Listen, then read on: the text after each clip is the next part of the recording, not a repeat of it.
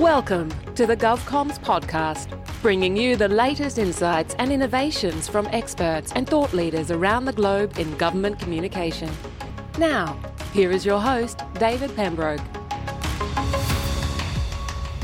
Hello and welcome to GovComms, the podcast that examines the practice of communication in government and the public sector. My name is David Pembroke. Thanks for joining me. Today we continue our celebration of GovComms with another classic episode from the vault. This time with Sanjay Pradhan, who is the Open Government Partnerships CEO, the OGP, which is a global multilateral initiative that brings together governments and civil society organisations to promote transparency, accountability and citizen participation in government. Now, this is one of the highest rating episodes of GovComms, and I'm sure you will enjoy it because we discuss everything from the importance of promoting democracy beyond the ballot box and the critical role of civil society organisations in promoting transparency and accountability and participation, and also, the ongoing challenges to democracy around the world. I started by asking Sanjay what are the key elements of his approach to achieving the OGP Action Plan outcomes to make governments more inclusive, responsive and accountable.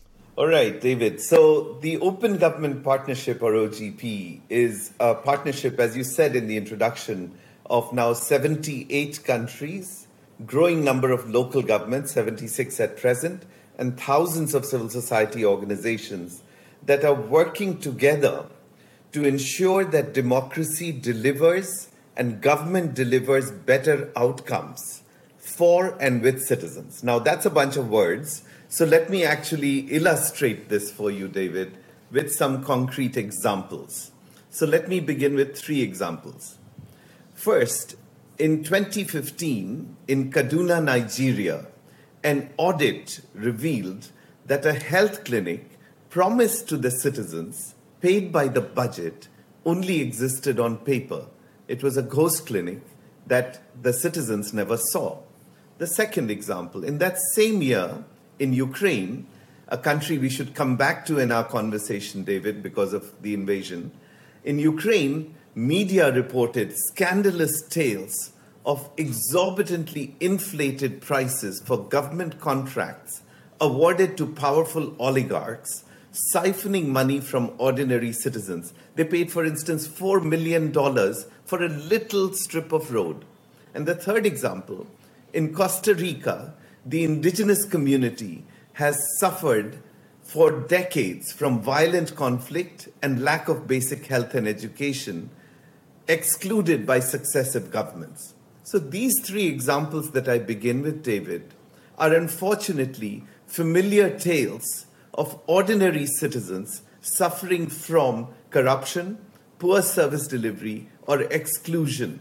They live in democracies, but the ballot box alone has not proven sufficient for delivering on people's aspirations.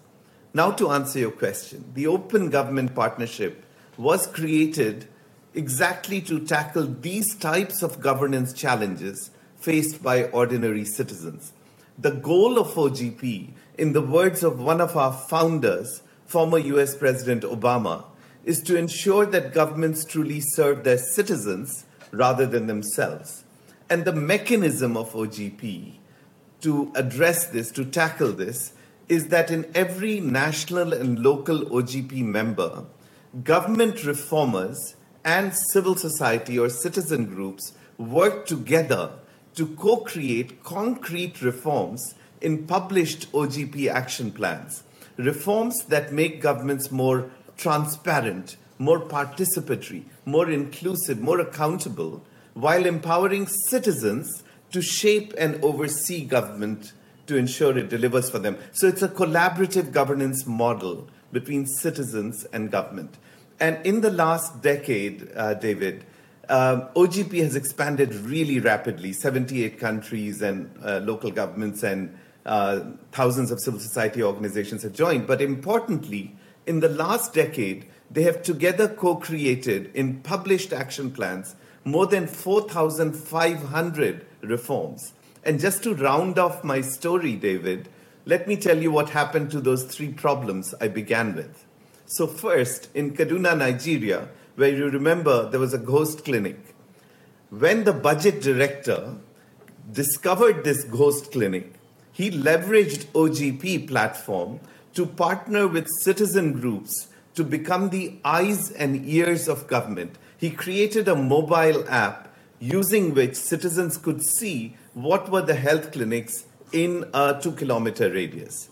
So a mother in Kaduna, Nigeria, could use this app to upload photos and feedback on whether the health clinic existed and what was the condition of that health clinic, which went directly to the governor's office and the state legislature, mandating a government response. The result?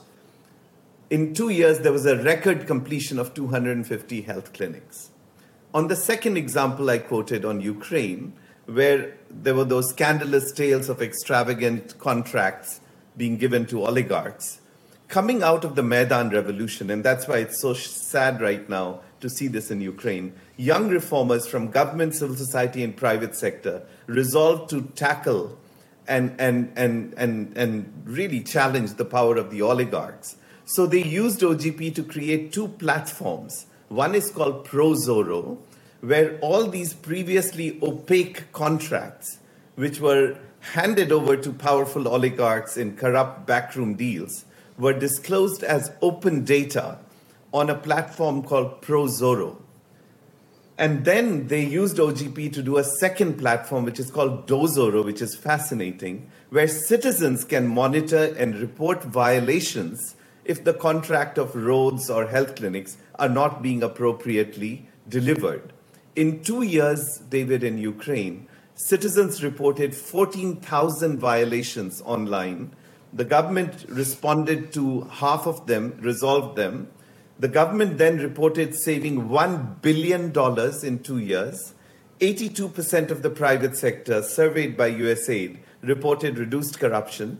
And there was a 50% increase in new businesses bidding for public contracts. Galvanized by these results, 70 OGP members are embracing open contracts. And the last example I'll close with, you go back to Costa Rica, where that indigenous community was excluded.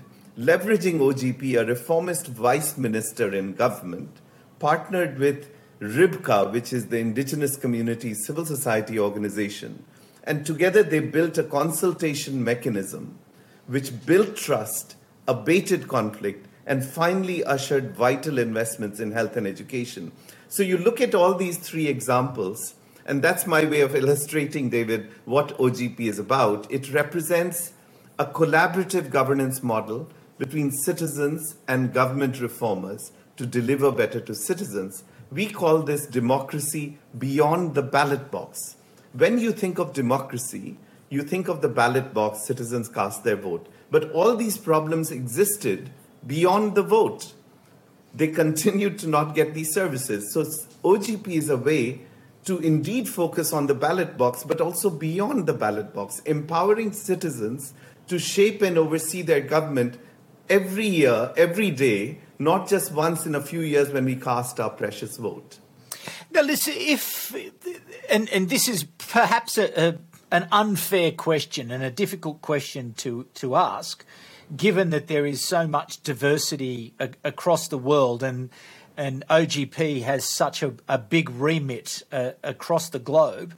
But how would you summarise the appetite from government for openness, for this collaborative model, for this collaborative governance that you speak about beyond the ballot box? I can understand that citizens would be excited, but what's the general view of elected governments about being more open, more considered, and more involved in co-creation and co-design? That's a very good question, David. And the most significant thing to register there is that governments are not monolithic entities. There is not a single government view. And the central point is governments have reformers who in fact want to reform government. You know, you work on, I presume, on government communications, and you know that there are reformers even in the most corrupt, the most repressive regimes. And these reformers are fighting against the odds. And what OGP does is it gives them a platform and helps them build coalitions with like-minded civil society and citizen groups who they're trying to empower. So if you look at all these cases in Ukraine, which again we will come back to in the present context, there was a reformist minister. In Costa Rica, there was a reformist minister. In Kaduna, Nigeria, it was a budget director. And of course, in Kaduna, the governor was supportive. But these are reformers who were upset at whether it was corruption or exclusion of marginalized groups. So the central point, David, is to recognize that it is not all gloom and doom, right? That there are reformers inside government. My father, if I can just backtrack for a moment, I come from the state of Bihar in India, which was India's poorest and most corrupt state. And my father was an honest government bureaucrat who was trying to fight corruption in the award of road contracts. I remember he was harassed, he was threatened, he was in jeopardy, but he didn't budge. And these are reformers who want to take the risk and try to make a change. And so there are people who are fighting for openness, both from inside government and outside government. And OGP tries to connect them to reverse the power structure, to tip the odds in favor of the reformers. That's what we are trying to do as a partnership, David. So in terms then of the OGP movement and the platform that it offers to reformers across government and around the world, what have been the impacts of digital transformation and the uptake of technology and the impacts of digital transformation driven by the COVID pandemic? How has that changed the work of the OGP? So there are two aspects of this, David. One is digital technology has been a huge enabler for opening government because it allows government to get closer to citizens and for citizens to directly engage with government. And the flip side is that we are also now seeing the insidious impact of digital technology as well. There's a negative impact on disinformation and so on. I'll come back to that. But first on the positive, the two examples I gave you, David, of Kaduna, Nigeria, and Kaduna, Nigeria was a mobile app. So it was a mobile app which immediately gave the information to citizenry on the location of projects, and they could upload photos using the mobile app, which the government responded to. So this was a very concrete manifestation of the power of digital technology, as was the Ukraine ProZorro, DoZorro, because citizens could report violations by viewing searchable contracts. But on COVID, which you referred to, in the pandemic, so I can just give you an example of the power of digital technology and open government and citizen participation during the pandemic. So what's happened in the pandemic? To counter the lockdown and the healthcare emergency, governments launched, with the help of international financial institutions globally, a whopping $12 trillion in COVID-19 stimulus and safety nets around the world. That's just a rough estimate, right? But when so much money moves so fast, there is a tremendous risk of corruption and capture and mismanagement. So to give you an example from New York, as New York, at the height of the pandemic, struggled to acquire ventilators, you remember those desperate news stories we saw, New York paid through an opaque contract, which was not published, not using digital, nothing. It paid through an opaque contract a whopping $70 million for 1,500 ventilators at more than triple the retail price. And guess what? Tragically, none of these were even delivered. By contrast, in Moldova, using OGP, the government publishes all its emergency contracts, including for COVID-19 medical supplies, as open data on an online platform which civil society monitors to track price differentials. In Colombia, David, and this is a fascinating example, to build citizen trust that the COVID-19 money, where millions of lives and livelihoods are at stake, to ensure that this money is reaching the intended beneficiaries. In Colombia, the government has empowered citizens using a mobile app to become citizen auditors of these COVID-19 stimulus and safety nets. So if the money does not reach the intended beneficiaries, they can report this. These are concrete examples, David, of the power of digital technology in getting the information. Again, this partnership between government and citizens. I'm trying to do these things for you. Tell me, have you received it? Give me the feedback and I will respond to it, closing the feedback loop. That's on the positive power of digital technology. But we are also now, OGP reformers are also now seeing the negative impacts of technology at the same time. We are seeing the insidious role of disinformation, which is being spread online. We are seeing the threats to our individual privacy.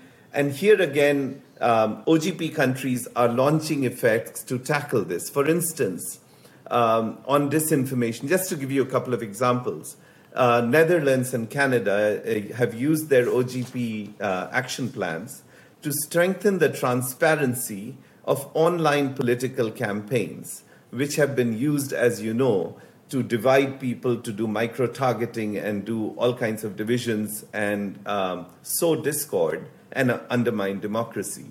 Canada and France are strengthening the transparency of public algorithms that impact how services are delivered to us. So these are just some. Australia, I believe, is strengthening transparency on how public information about us is collected using OGP. So these are just some examples where countries are first advancing, using technology to advance open government and citizen empowerment, but at the same time tackling the negative impacts of technology on disinformation and so on. Back to you, David. So you mentioned in an earlier answer reference to Ukraine, and one of your examples was in fact in Ukraine, but clearly we are seeing, the horrible scenes from Ukraine at the moment, a democracy under attack. We're hearing about this continued profiteering by the Russian oligarchs who are linked to Putin, and their luxury properties and yachts and everything else, in between. And more broadly, we've seen the rise of some authoritarian leaders who are restricting civic engagement and spreading disinformation. What role can OGP play to deal with this rise in autocracy? Thanks, David. This, as we all, I know, share in our hearts and souls, the Ukraine situation first, let me just address that very briefly, is heartbreaking, isn't it? It's just gut-wrenching. And for us, it is particularly so because Ukraine has been a vital, an active member of the partnership from the start. And as I issued a statement right after the invasion, this attack on Ukraine represents an attack on democracy, freedom, and openness everywhere. The resilience and courage you're seeing of Ukrainians fighting to defend their democracy and freedom was also mirrored for us for the last decade in Ukraine, with courageous reformers from government, civil society, private sector, fighting to fight corruption and strengthen democracy, like the Prozoro Dozoro open contracting example I shared. They have really inspired 70 governments to do this. And it's so tragic to see all of this happening now, to see our amazing reformers, to see the democracy itself under attack, but our amazing reformers also under attack. But as you note, David, Ukraine is just the most egregious and palpable and visceral manifestation of this attack on democracy. Globally, we are seeing these threats to democracy and attacks on democracy around the world.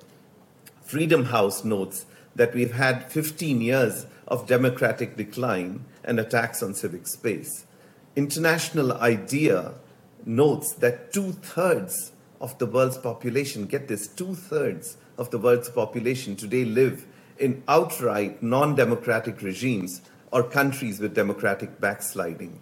From Russia to Hungary to Tanzania and beyond, we have seen elected leaders attack civil society, attack media, attack oversight institutions. And yet at the same time, in this decade, OGP has grown into a global platform with 78 countries. So this represents an opportunity and an imperative for OGP to leverage this global platform to counter this trend. And the opportunity of that is not rhetoric, it's reality, because as the examples I showed you, those examples show how democracy is being renewed and citizen trust is being built through OGP. It needs to be scaled up and become a counter to this rise in authoritarianism. So very specifically, there are two ways in which OGP can counter this rise of authoritarianism that you mentioned, David. One is tackling the external drivers, where you talked about the oligarchs using yachts and owning yachts and property. And the second is tackling the domestic drivers, which is low trust in citizen trust in government. So take the external one, which is the problem you referred to. These oligarchs that we hear about in the news and from Russia are not just really wealthy people owning expensive yachts. They have for years and years been serving as the representatives of Putin and the Russian leadership. And they have been taking money laundered from Russia, and the same problem we see in Angola and elsewhere. Oligarchs using corrupt proceeds, using transnational financial flows to hide them in anonymous companies and anonymous real estate. Today, oligarchs from Russia, China, Angola can hide money in London real estate in a company in Delaware. And all this talk about sanctions, David, this is really important, but how can you sanction someone when you don't know who owns the property? So the starting point of this problem is transparency on who owns these properties, who owns these companies. We call this beneficial ownership transparency. And starting from the Panama Papers, Paradise Papers, and so on, this became a real priority in OGP. So today, David, 30 OGP countries, including Nigeria, Slovakia, and the UK, are disclosing who owns the companies. They're trying to end these shell companies. And this is really important because the non-autocratic countries have been an enabler to the autocrats by permitting this financial flow in these shell companies that remain opaque. This has to stop. And this is a real priority in OGP. And because we have 30 countries disclosing ending shell companies, this is a very concrete way in which you can stem the flow of money which props up these autocrats. That's an illustration of the first thing OGP can do, which is tackling the external drivers, the external flow of money to prop up autocrats. The second one is the domestic drivers of the rise of authoritarianism. And there, democracy must deliver concretely to citizens. And the symptom of the failure of democracy is historically low levels of citizen trust in government. In far too many countries, David, citizens feel that their elected governments are disconnected and unresponsive to their needs or corrupt and captured by special interests. Populist leaders have emerged in this context to inflame this citizen distrust, say that they are the saviors of this whole thing, reject the whole system, empower them. And once they are in power, they start undermining these institutions of checks and balances and democratic oversight. Open government approaches can really help by ensuring that democracy delivers better for and with citizens to build citizen trust. And the examples I gave you at the start are exactly the kind of examples which are needed to renew democracy beyond the ballot box and build citizen trust. Citizens need to have a voice in government policies. In Madrid, Spain, the reformers using OGP set aside 100 million euros where citizens can propose and fund projects that respond to their needs. Next to Facebook, Decide Madrid, this platform, became the most used social media platform in Madrid. and is being emulated by 90 countries. This is an example of citizens giving citizens a voice and a stake in public policies. Kaduna, Nigeria, where citizens gave feedback on health clinics, is another example. Fighting corruption, which builds this distrust of government that the elites are robbing them blind rather than serving them through open contracts, open company ownership, open budgets, are another example of ways in which you can build citizen trust and stem this autocratization sequence where populists come and inflame citizen distrust. Inclusion of marginalized groups. In North Macedonia, reformers are trying to enhance access to justice for the historically excluded Roma minority using OGP.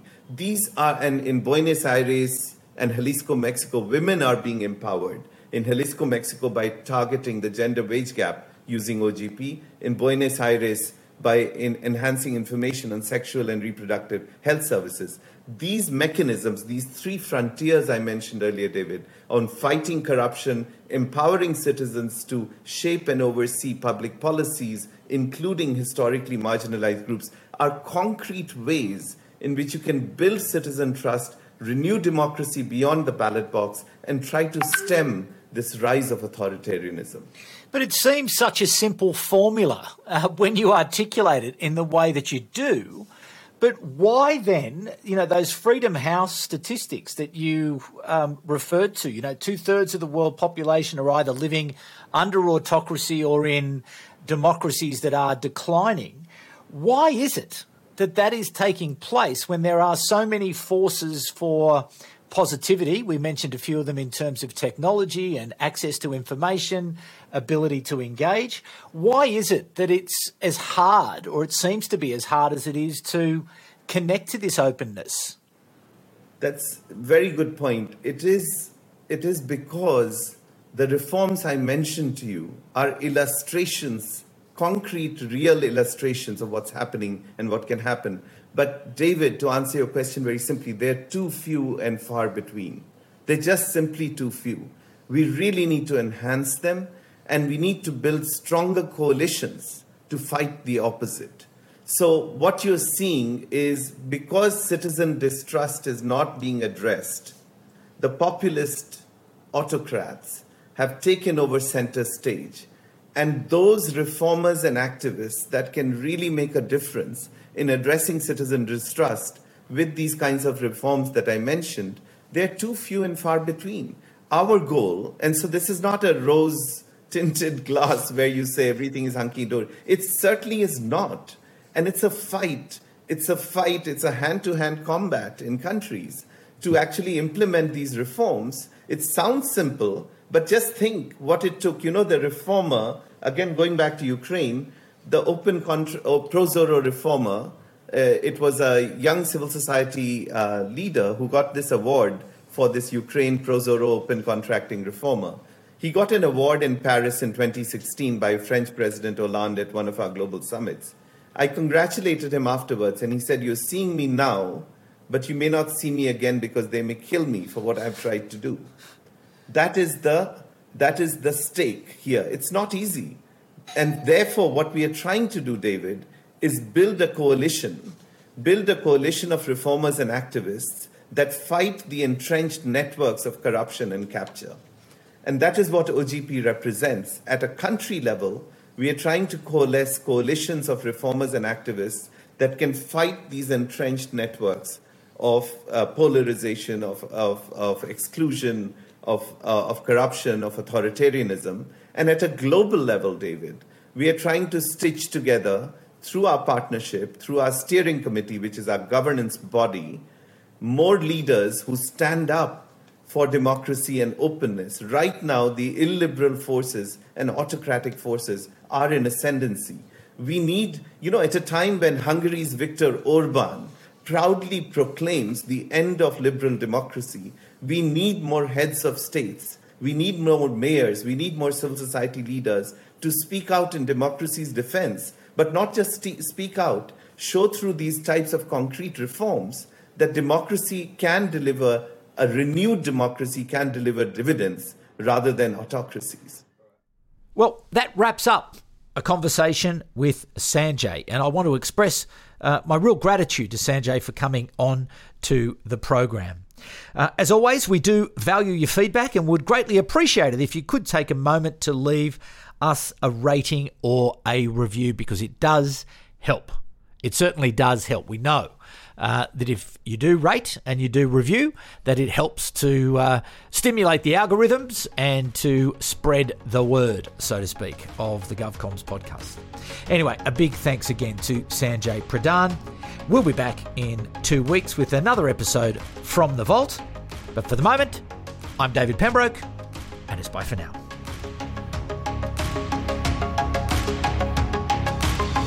You've been listening to the GovComms podcast. If you enjoyed this episode, be sure to rate and subscribe to stay up to date with our latest episodes.